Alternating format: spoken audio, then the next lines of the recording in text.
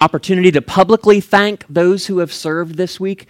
I know as I look out on this room, for you particular individuals here who have received from those who are serving in various ways, that there are people that you want to go to and make your way personally to them and personally thank them for their hard work, their investment, and their love for God, which is an encouragement and an example to all of us. So before you leave today, whether or not we have the chance to thank them publicly, make your way to one or two of those who have been serving this week and just thank them.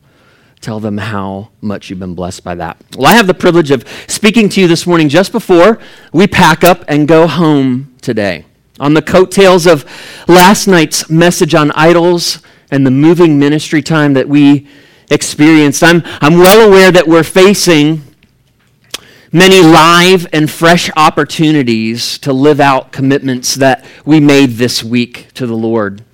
Similar to the Thessalonians, as they had to exist in an idol-filled environment, we too are facing, when we get in our vehicles and go home today, we're facing an idol-saturated environment.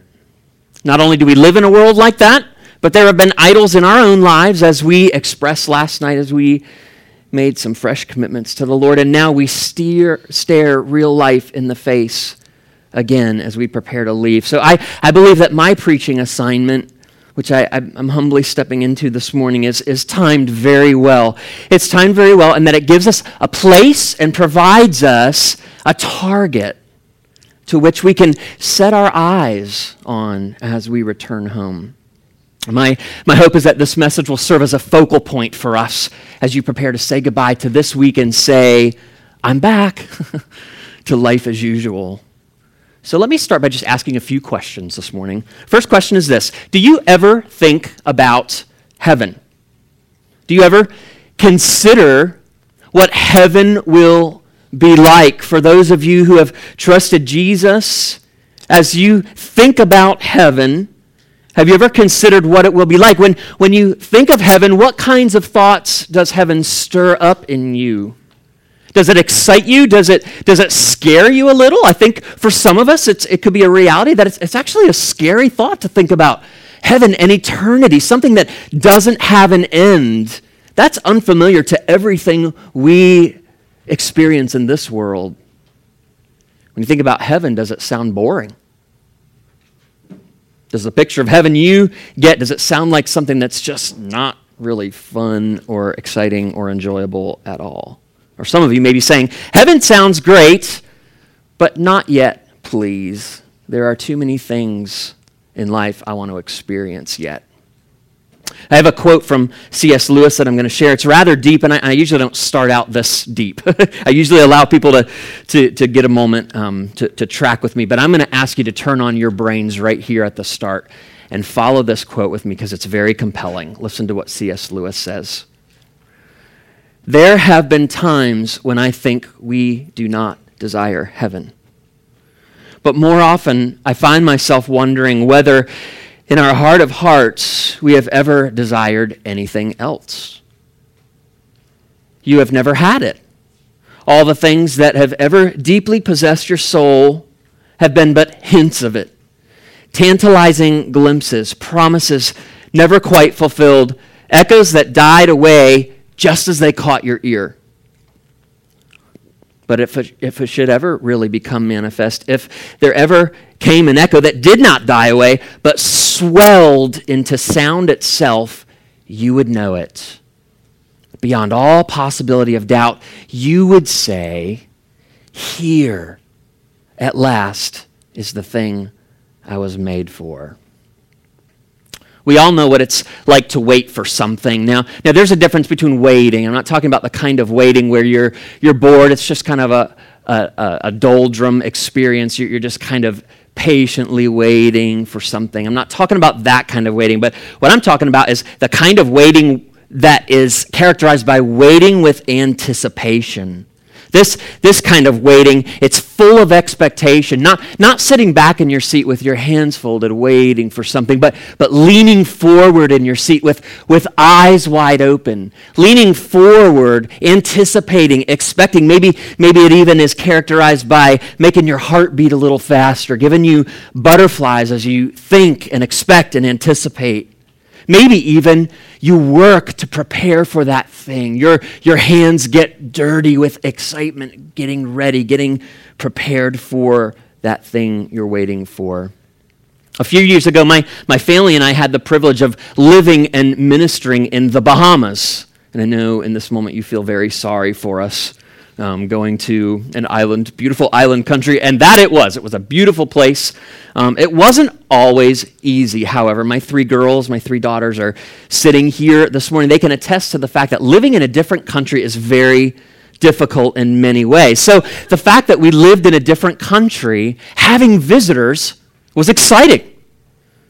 The fact that the Bahamas, the island we lived on, was an island. It made it impossible for visitors to actually get in their car and drive to us. It made it impossible for them to do that. So they really had no choice. If they were going to come visit the Bunting family, they had to actually board a plane, come see us. So this was an event. Preparing for visitors was an event. At one point, I received word that my parents, who at that time were actually in their 70s, that they were going to come and visit us. Now, this was no small thing for a 70-some-year-old couple. So during the weeks leading up to their visit, the house was buzzing with preparation. Our girls were preparing. We were thinking what we were going to eat, all the sights on the island we were going to show them. There was a lot of buzz of activity and conversations of what it would be like to have Grandma and Grandpa come visit us in the islands. The buzz heightened as their arrival drew closer. And I remember on the day that they were set to arrive, I was on my way to the airport with eyes wide open, with butterflies, with a heart that was beating a little bit faster. I couldn't believe that my 70-some-year-old parents were coming to visit me and to visit our family in this island. As I got to the airport, I think I was an hour early. It was ridiculous, thinking the plane would somehow get there faster than it was set to get there.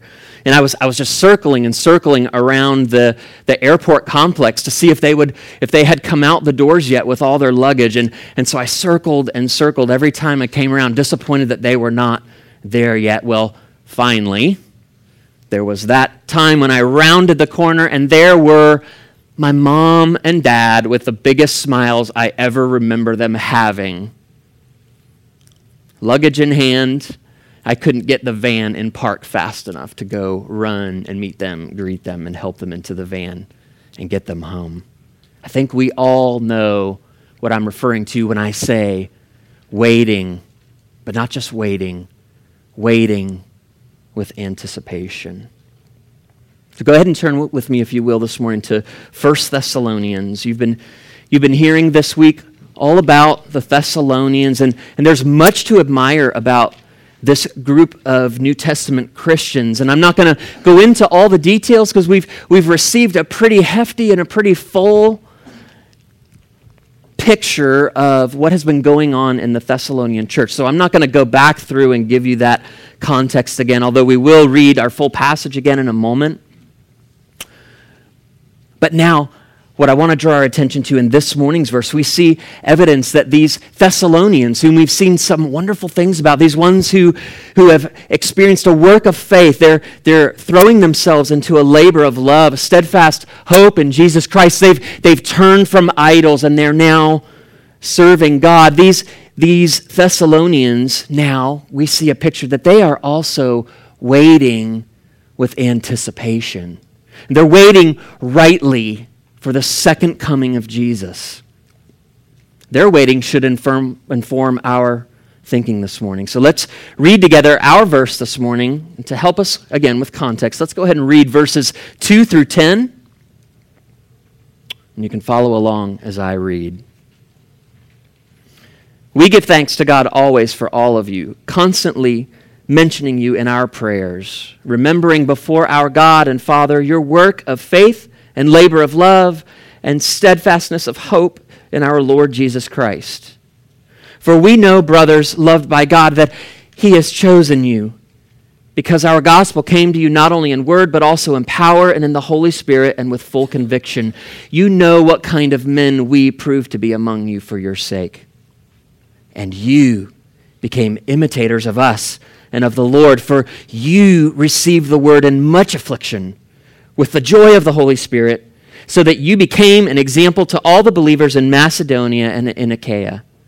For not only has the word of the Lord sounded forth from you in Macedonia and Achaia, but your faith in God has gone forth everywhere, so that we need not say anything. For they themselves report concerning us the kind of reception we had among you, and how you turned to God from idols to serve the living and true God. And this is our verse we'll be focusing on this morning. And to wait for his Son from heaven, whom he raised from the dead, Jesus, who delivers us from the wrath to come. Let's pray this morning. Lord, we pray this morning that you would call us to attention in our minds, Lord, in our thoughts, in our hearts. Lord, while we are physically tired this morning, I pray that you would give us the gift of alertness to be able to focus on, give attention to your word this morning. I pray for help this morning, Lord, as I deliver this message, that your Spirit would help me and that you would communicate truths in this moment, for this time, and for these people that will be lasting. So I look to you now in Jesus' name. Amen. We said a moment ago that the Thessalonians were waiting with anticipation for the second coming of Jesus, and this is commendable behavior. We see evidence of this not only in verse 10, but in several places throughout the Thessalonians. Actually, 5 times in this first letter to the Thessalonians, we see evidence that they are waiting for the second coming of Christ. And again, but what we get here is not just that they are passively waiting, they're waiting with anticipation. They're waiting with anticipation for someone. There is an object to their and our waiting. Far better than any parents coming to visit me in the Bahamas. Far better than anything in this life that at this moment has your attention, or anything that you would identify in your life that you're waiting or longing for. This object of heaven, this Son of heaven, as verse 10 puts it, is who we as believers are waiting for. This Son has a name, the Son of heaven. His name is Jesus, the resurrected one through whom deliverance from wrath has come. I believe as you study verse 10, it can be summed up by saying, Jesus, the object of our waiting, is worth waiting for. And we're going to look at 2 main thoughts this morning. The first main thought is this: Jesus is coming. It's true. Jesus is coming. It's true. If there's an object to our waiting, we just said there's an object to our anticipation. It's Jesus. Jesus is the one who brought the gospel. We hear that word a lot. Basically, the good news about the love of the Heavenly Father. Jesus, as he entered this world, brought that word with him. In fact, he was himself that word. He brought it in his very being, in his very person. He then defeated sin and death, and our verse says that he is the one who delivers us from the wrath to come. He's the one we're referring to this morning who is coming back. That said, we're not waiting in vain. He is coming back. The Bible tells us he is. We don't know the exact time. We don't know the exact day. We don't know the month. We don't know the year. But we know this: it's true. Jesus is coming back. A few chapters later from our chapter in 1 Thessalonians, in chapter 4, we read this: For the Lord himself will descend from heaven with a cry of command and the voice of an archangel, and with the sound of the trumpet of God. And the dead in Christ will rise first. Then we who are alive, who are left, will be caught up together with him in the clouds to meet him in the air. And so we will always be with the Lord. Therefore, encourage one another with these words. So I would ask you this morning, do you, knowing that Jesus is coming back, do you care? Should you care? I assure you that the world does not care that Jesus is coming back. Jesus, this one who Evan portrayed very well the other night, who sits off in the corner, as long as he's safe over in the corner, not interfering with our lives, we're just fine with him being over there. If that's the world's view of Jesus, how is the world then thinking about the second coming of Jesus? Do they care? What makes us different? As believers this morning, if the world doesn't care that Jesus is coming back, how should we be thinking about the second coming of Jesus? John Piper says this: the second coming of Jesus is the completion of his saving work. If you take it away, the whole fabric of his saving work unravels. Now, I'd remind you again of my series of questions I asked at the beginning. Do you ever think about heaven and eternity? Do we not think that some thought for the believer, some thought for the Christian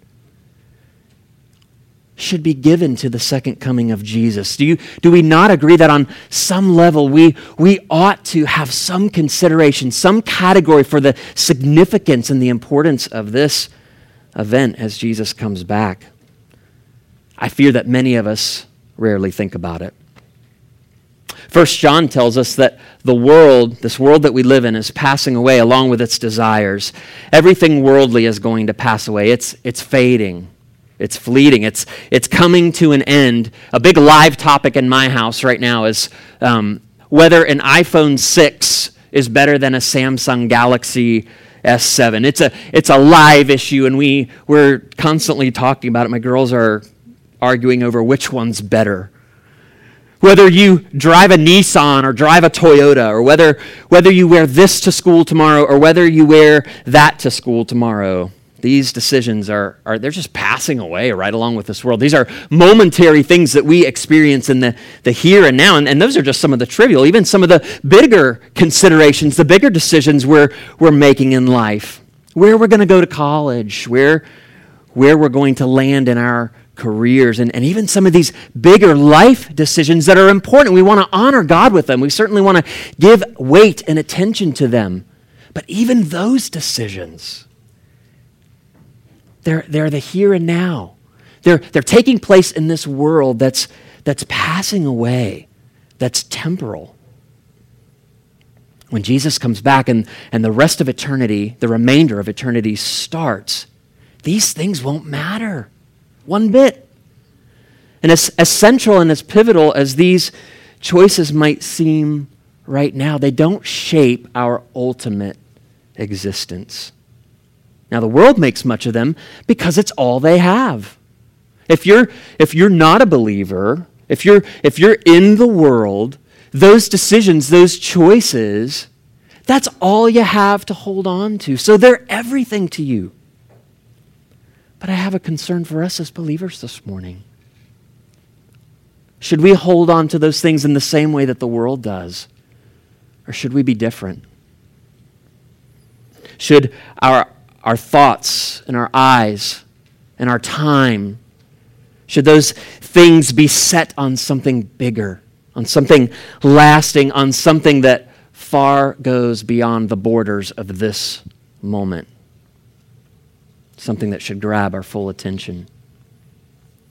Also, along with these worldly things that are passing away, verse 10 tells us that wrath is coming. Now let us sober ourselves for a moment here. When we hear the word wrath in Scripture, judgment, this is a sober thing to consider.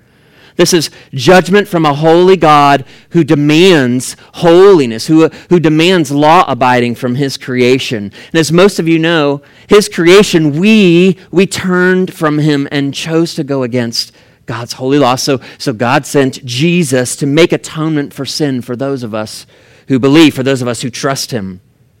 But for the one who does not believe the message about Christ and put their ultimate trust in him to save them from their sins, this wrath, this judgment is something to be feared. This punishment for sin is something to be sobered by. It's not an if question whether or not this will occur. It's a when question. And this judgment is eternal. It's not going to last a week. this separation from God, this wrath, this judgment, it's not going to last just a week, a month, even a lifetime or 1,000 lifetimes. It's eternal. It's eternal separation from God. This is a sobering thought.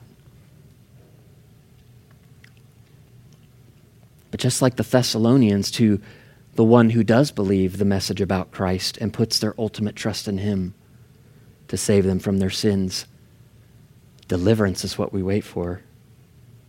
Okay, deliverance from what? I like my life. I'm comfortable. Things are generally okay. Or I have a lot to look forward to. I don't necessarily want to be delivered from something I don't even know how it's going to turn out yet. I'm looking forward to these things in my future. So deliverance from what?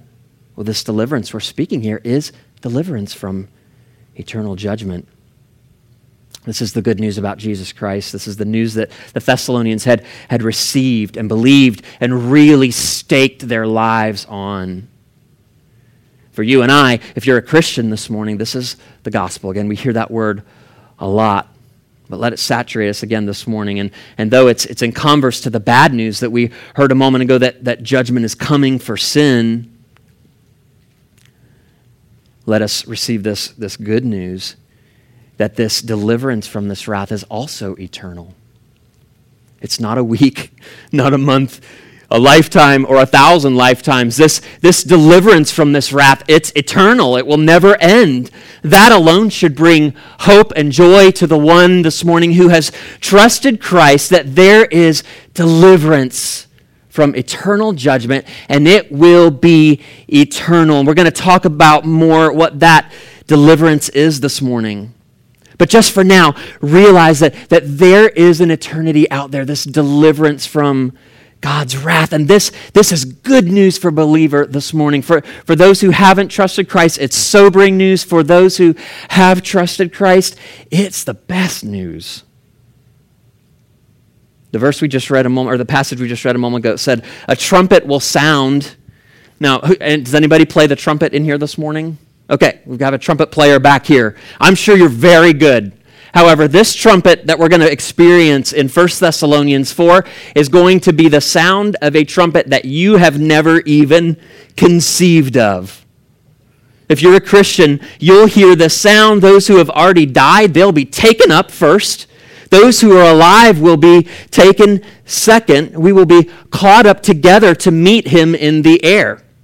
Thessalonians tells us that we'll be taken up into clouds. Now, this is not just a reference to the big billowy white things that we see in the sky, but these clouds are the evidence, the surrounding of the glory of Christ.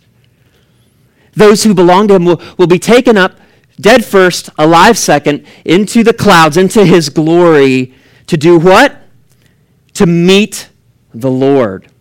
Friends, this will be no ordinary ho-hum day. Imagine the best day in your life that you have experienced yet to this point. I mean, from the time you woke up to the time you went to bed, it was just a good day. You fully enjoyed that day. Now imagine this day when you are taken up and you will be introduced face to face to your very Savior.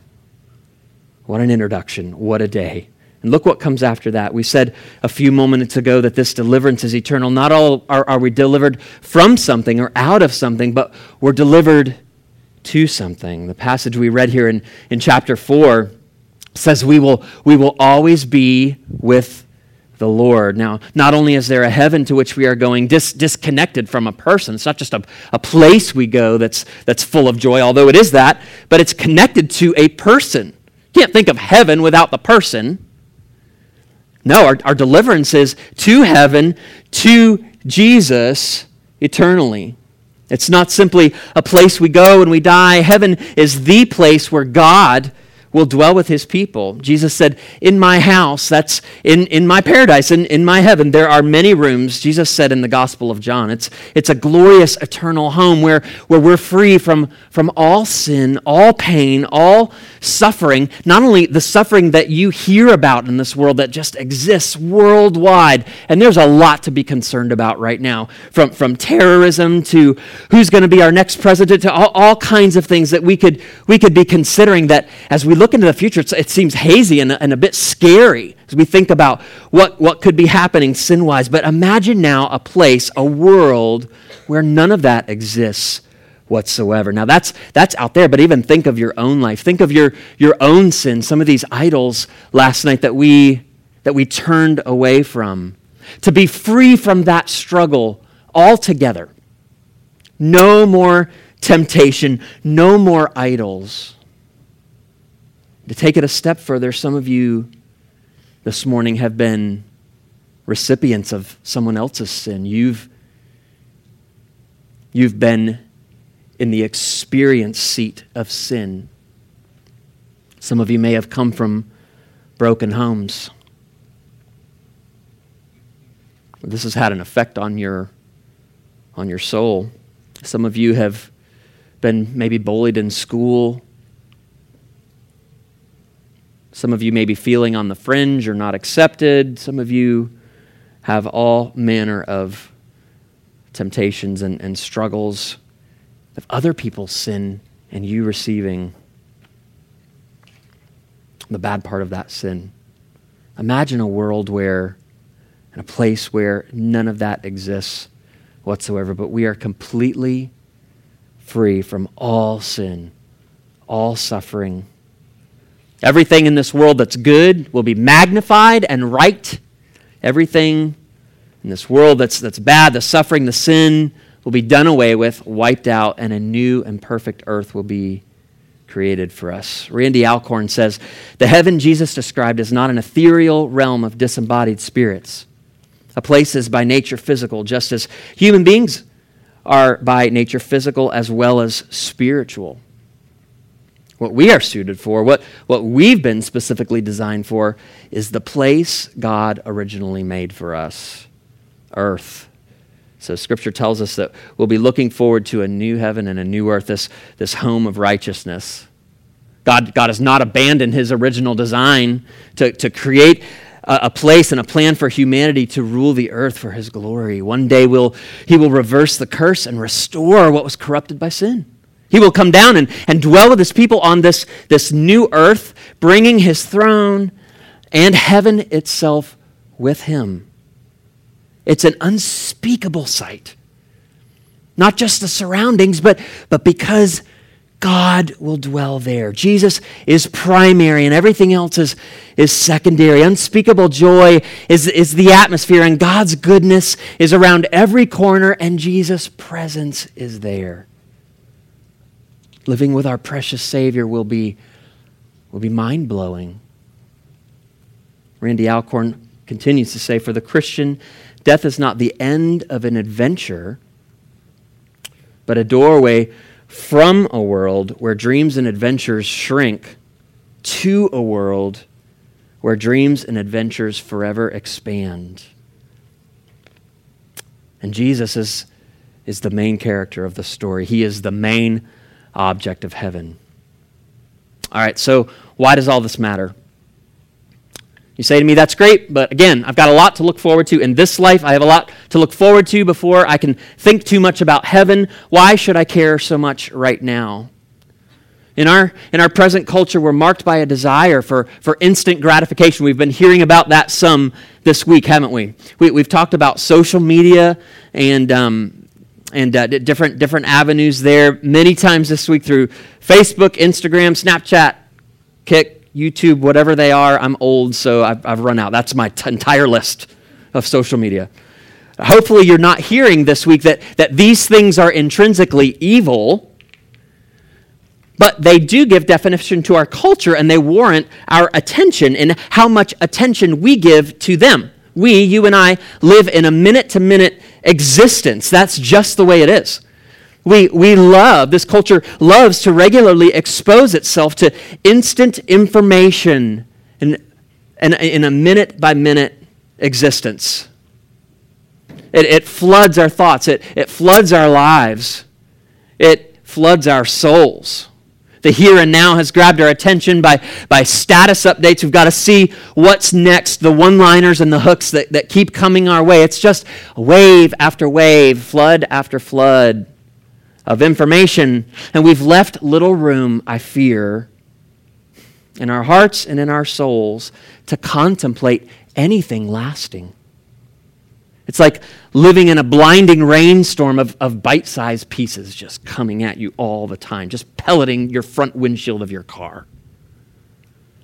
Well, how stark a contrast that lifestyle is from the longing that we see described in the Thessalonians. Here we see a longing for something that's outside the momentary. We remember that there is an existence beyond just what we see around us. Thessalonians reminds us that there's a future not defined by only time and space, but it's eternal. Defined not simply but what will take place over the next year or the next 10 years or the next several billion years. It's something that will take place beyond.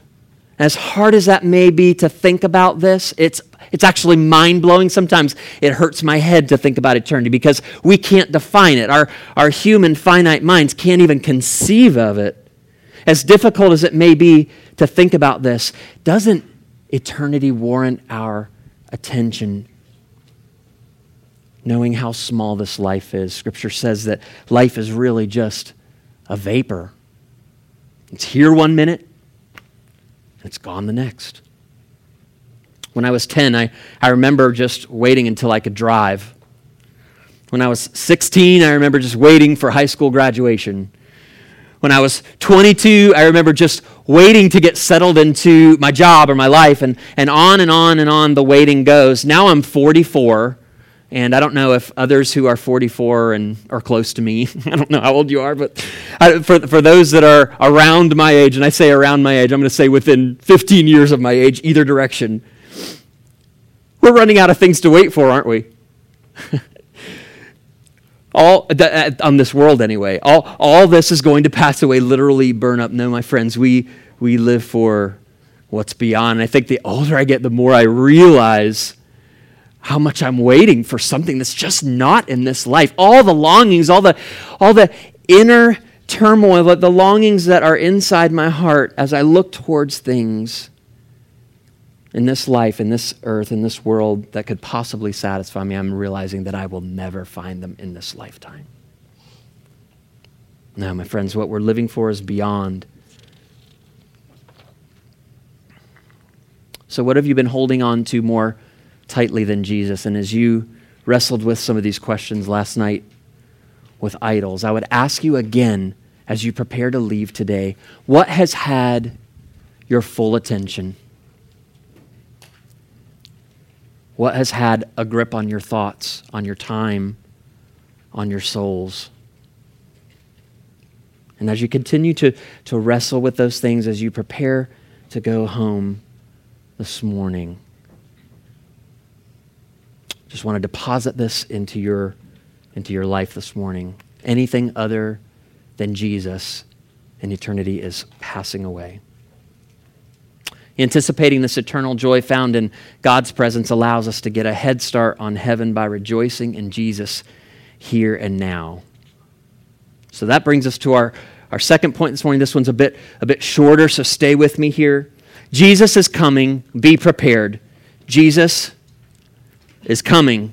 Be prepared. So what does it mean to be prepared for the second coming of Jesus? We've already heard that Jesus is indeed coming. It's true. It's something that we know is true. So now what does it mean for us to live in such a way that we are prepared for this event?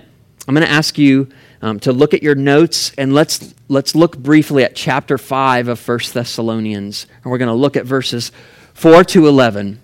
Stay with me as I read. But you are not in darkness, brothers, for that day to surprise you like a thief. For you are all children of light, children of the day. We are not of the night or of the darkness. So then let us not sleep as others do, but let us keep awake and be sober. For those who sleep, sleep at night, and those who get drunk are drunk at night. But since we belong to the day, let us be sober, having put on the breastplate of faith and love, and for a helmet, the hope of salvation. For God has not destined us for wrath. We see the connection in that verse to the verse we're looking at this morning. For God has not destined us for wrath, but to obtain salvation through our Lord Jesus Christ, who died for us, so that whether we are awake or asleep, we might live with him. Therefore, encourage one another and build one another up, just as you are doing. So to ask the question again, what does it mean to live in such a way that we have eternity in view? What does it mean to prepare for eternity? Well, we already said we wait with anticipation, but we don't only wait with anticipation. I think there's some things that are practical that we can bring into the mix that help us wait. They help us wait actively. This waiting requires some action. The first verse of the passage I just read paints a picture of the one I read a couple minutes ago. It paints a picture of the day that Jesus will come back. And it says he's going to surprise us like a thief. Now, a thief doesn't stick a note on your mailbox saying, hey, I'll be there at 3 a.m. to come and rob you blind. He doesn't ring the doorbell first to see if you're home before he wipes you out. Instead, a thief is unexpected. He could come at any time. So we live prepared for burglary, right? We put locks on our doors. We keep an eye on things. We kind of know when something's missing. We look for evidence kind of regularly. Some install alarm systems on their house. We remain ready for the potential that a thief could come at any time. Well, the second coming of Jesus will not come with a warning note on the door. We don't know the day or the time. Paul is commending the Thessalonians, though, that they are prepared. And they're prepared in the sense that they're living in stark contrast to the Gentile unbelievers of the day who were living godlessly and unprepared. Living prepared actually starts with conversion. And notice how I said starts. Living prepared for the second coming of Jesus, it starts with our conversion. When we first trust Jesus to save us, in one sense, we are now prepared for the second coming of Jesus. Our ultimate destiny will be to belong to him. But I don't believe it stops there at all. It starts with conversion, but it continues. We are to live then practically with eternity in view. A true believer, a New Testament Christian, they won't be taken off guard in a fearful way when Jesus comes back because our souls and our lives are prepared. J.L. Green says this about the await of the second coming of Jesus: serving God and holding fast to a strong end times expectation. They're not antithetical. That is, they're not in opposition to one another, but they are complementary. They hold hands. In other words, we hold fast to what we know is true, and we live and prepare as though Jesus is coming back today. And we anxiously look for it. Well, in the passage we just read, we saw in verse 5 that we are children of the light, children of the day. Let's just take a couple minutes on this. The assumption and understanding here is that it's dark during the night and light during the day. Is that new information for anyone? It's dark at night, light during the day. It's not rocket science. So, in other words, those who belong to God, they're not of the night or of the dark, but they are of the day. They are of the light. The dominion of sin that characterizes the life of the unbeliever, it should not mark us. Now, in the time period when this was written, when this letter to the Thessalonians was written, remember that there would not have been street lights or neon signs or any way to navigate your way anywhere safely or easily once the sun went down. So the culture would have been marked by kind of staying at home where it's safe. Going out for the night is a common phrase that you and I would use. It would not have been a common phrase that the Thessalonians would use. So with that in mind, for this culture, the Thessalonians would have associated going out at night with things that would be practiced outside of the will of God. They would be practiced in secret, practiced hidden. So with that in mind, the understanding of the unbeliever, it remains darkened based on what we just read. And these unbelievers, they live in darkness. If you're a Christian, we live in the light of holiness. We belong to the day. We belong to light. We belong to understanding. We belong to holy living. Now note that this doesn't say that we're perfect yet, but the counsel of Scripture helps us understand that we in general are marked by lifestyles that belong to the day. Let's look a little further. We are practicing righteousness, not sin. So for the Christian, our preparedness for the second coming of Christ, it shows up not only in the fact that we're believers, but it extends into our moral lives, thoughts, and practices. This passage says, "Be awake." Verse 6 says, "So then let us not sleep as others do, but let us keep awake." Obviously, this does not just refer to physical awakeness or in contrast to physical grogginess or sleepiness, but it means being morally and spiritually engaged. Or if you're not morally or spiritually awake, you're not morally or spiritually engaged. Nighttime, when we've had a long day, it's the time when we become physically groggy. So the closer it gets to bedtime, the more groggy we become. During the day, we're marked in general by being awake, being alert, by being able to work, to think, to do, to accomplish. So I think that's the thrust of what Paul's getting here. Our souls function morally and spiritually as though it's full-on daytime. Our morality and our spiritual lives they're fully awake. They're fully engaged. I was in the men's meeting. I've lost track of days, whatever day that was. Was that 2 days ago? Yeah. And one of the things that Eric faithfully shared with our young men was the importance of reading, praying, and singing in our lives. These are just a few examples, taking God's word and actually reading it. Some of you made commitments this week to spend more time reading or praying, setting aside time to actually pray. I remember a few of our young men saying, "I want to pray. I want to be marked as a young man of prayer." How about just coming to things? How about just church attendance?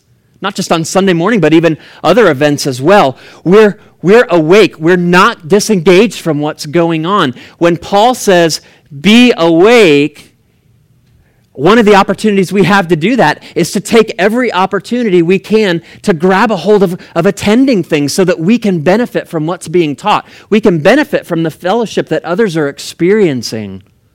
We can grow. We can experience more of the life in God. This passage goes on to say that we're to be alert and self-controlled morally and spiritually. So for the one who lives with eternity in view, there's really no room for indifference to sin. And again, we were well taught this week, so just to deposit this one more time before you leave today, there's really no room for indifference to sin. There's no room for petting our idols and having them over in the corner and just keeping them happy. There's no room for that in our lives. The battery in our moral and spiritual lives, it always has a full charge, and we don't misplace the charger. Doesn't this inform how we spend our time, what we value, what we think about, what we choose to listen to, what we choose to fill our minds with?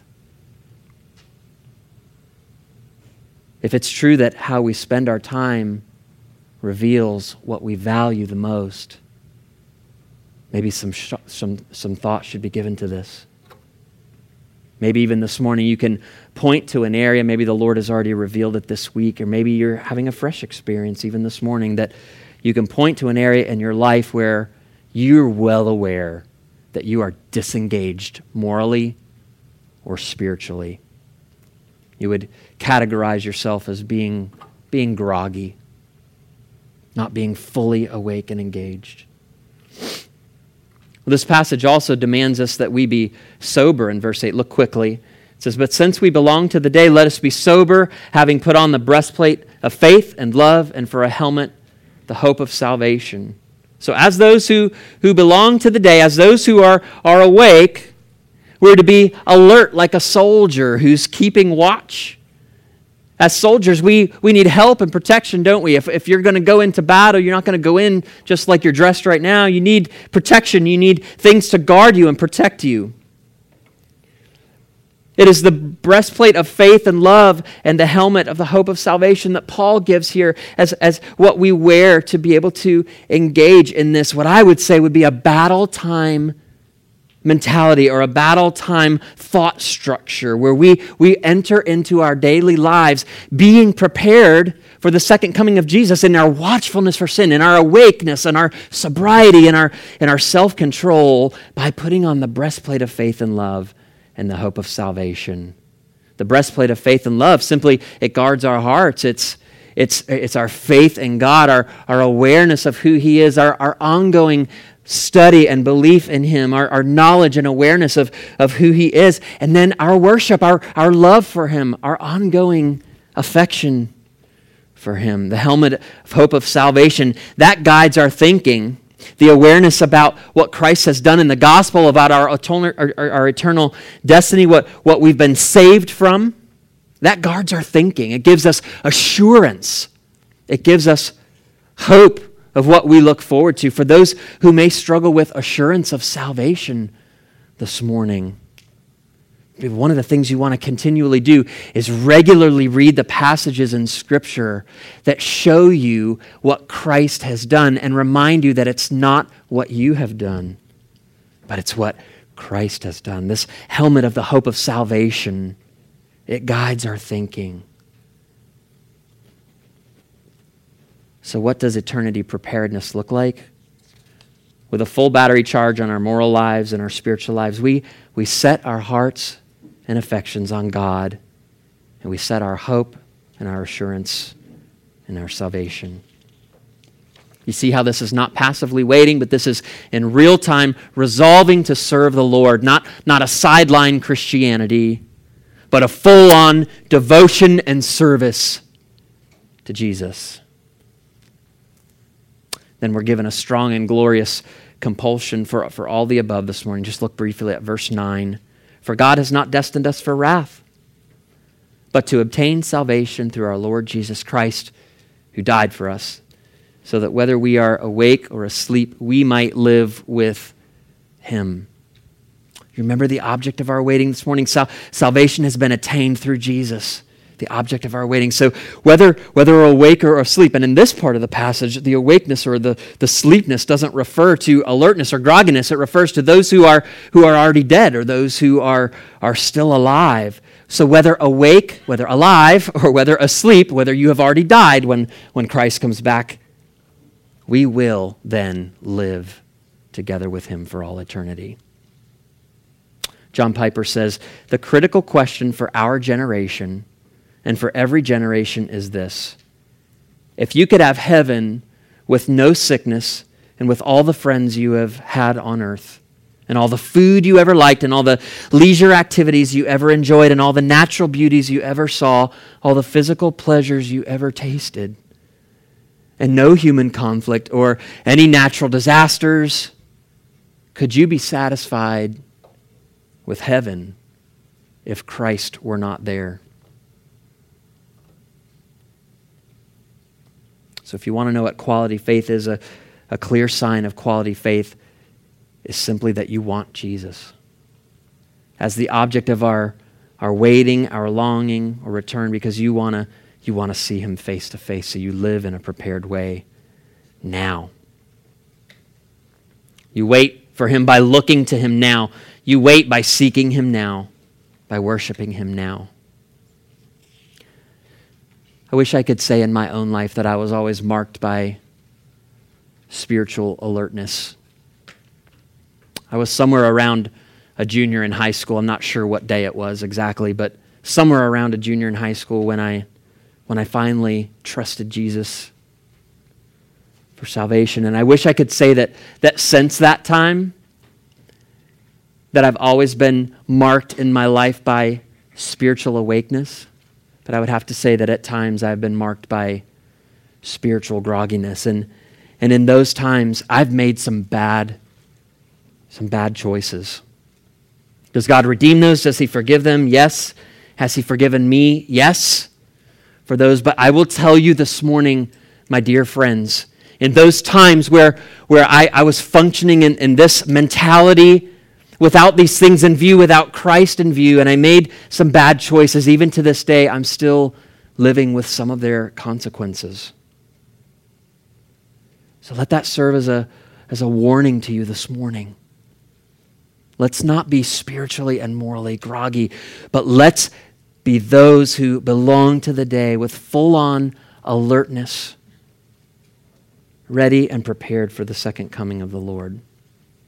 Well, I'll be concluding in just a few moments here. And Eric, I'm going to ask you, you want to go ahead and make your way to the platform.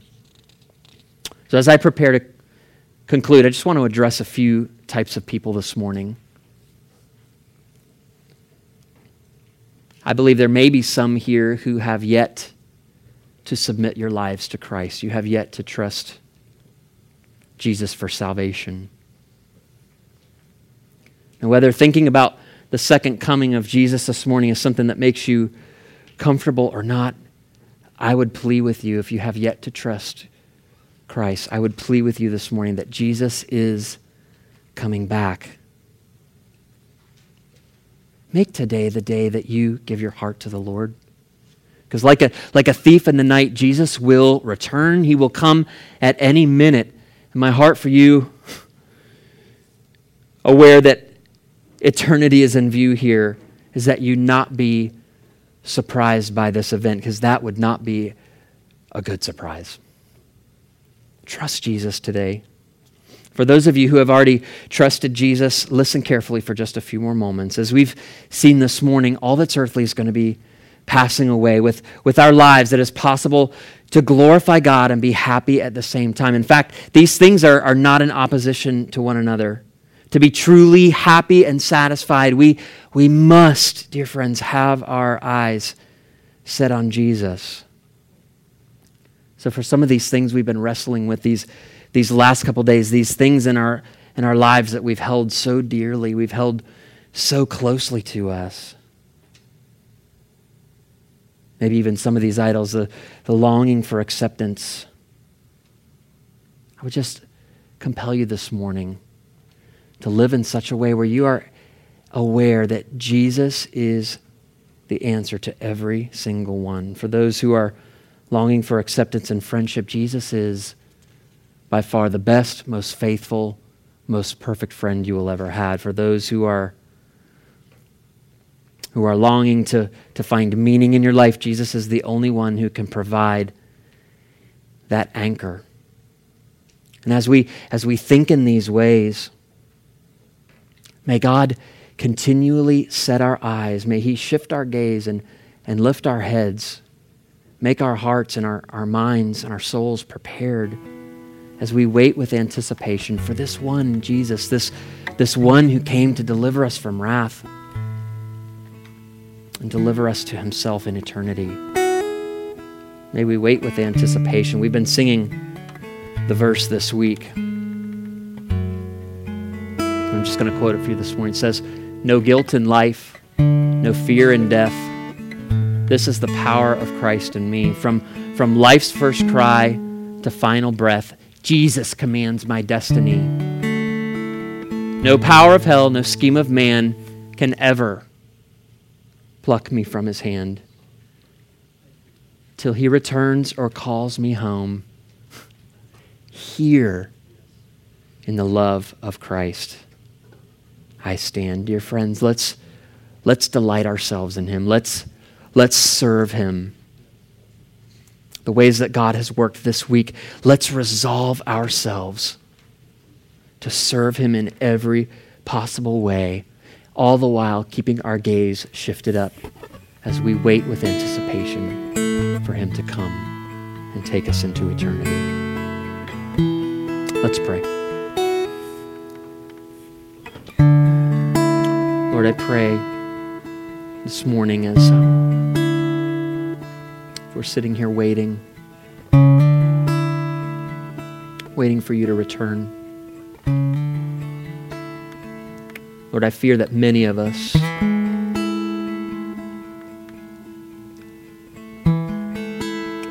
would not be marked by those who think about eternity at all. Lord, I pray this morning that as you've just given us a glimpse, a snapshot of eternity, put it on our radars.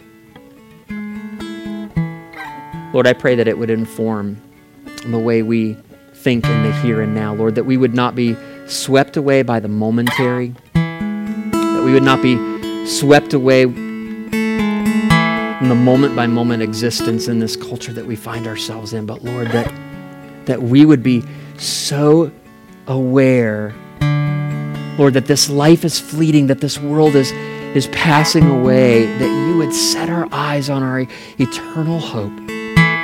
We will one day be with you, and may we live in such a way that keeps eternity in view, Lord. So may the things of this earth, Lord, in our thoughts and our souls and our hearts, may they just become secondary. May you become the primary focus of all that we live for. Lord, help these truths today. May they help us to serve you better, more faithfully, more worshipfully. We look to you now, Lord, just simply to do your work in us. So we thank you. In Jesus' name.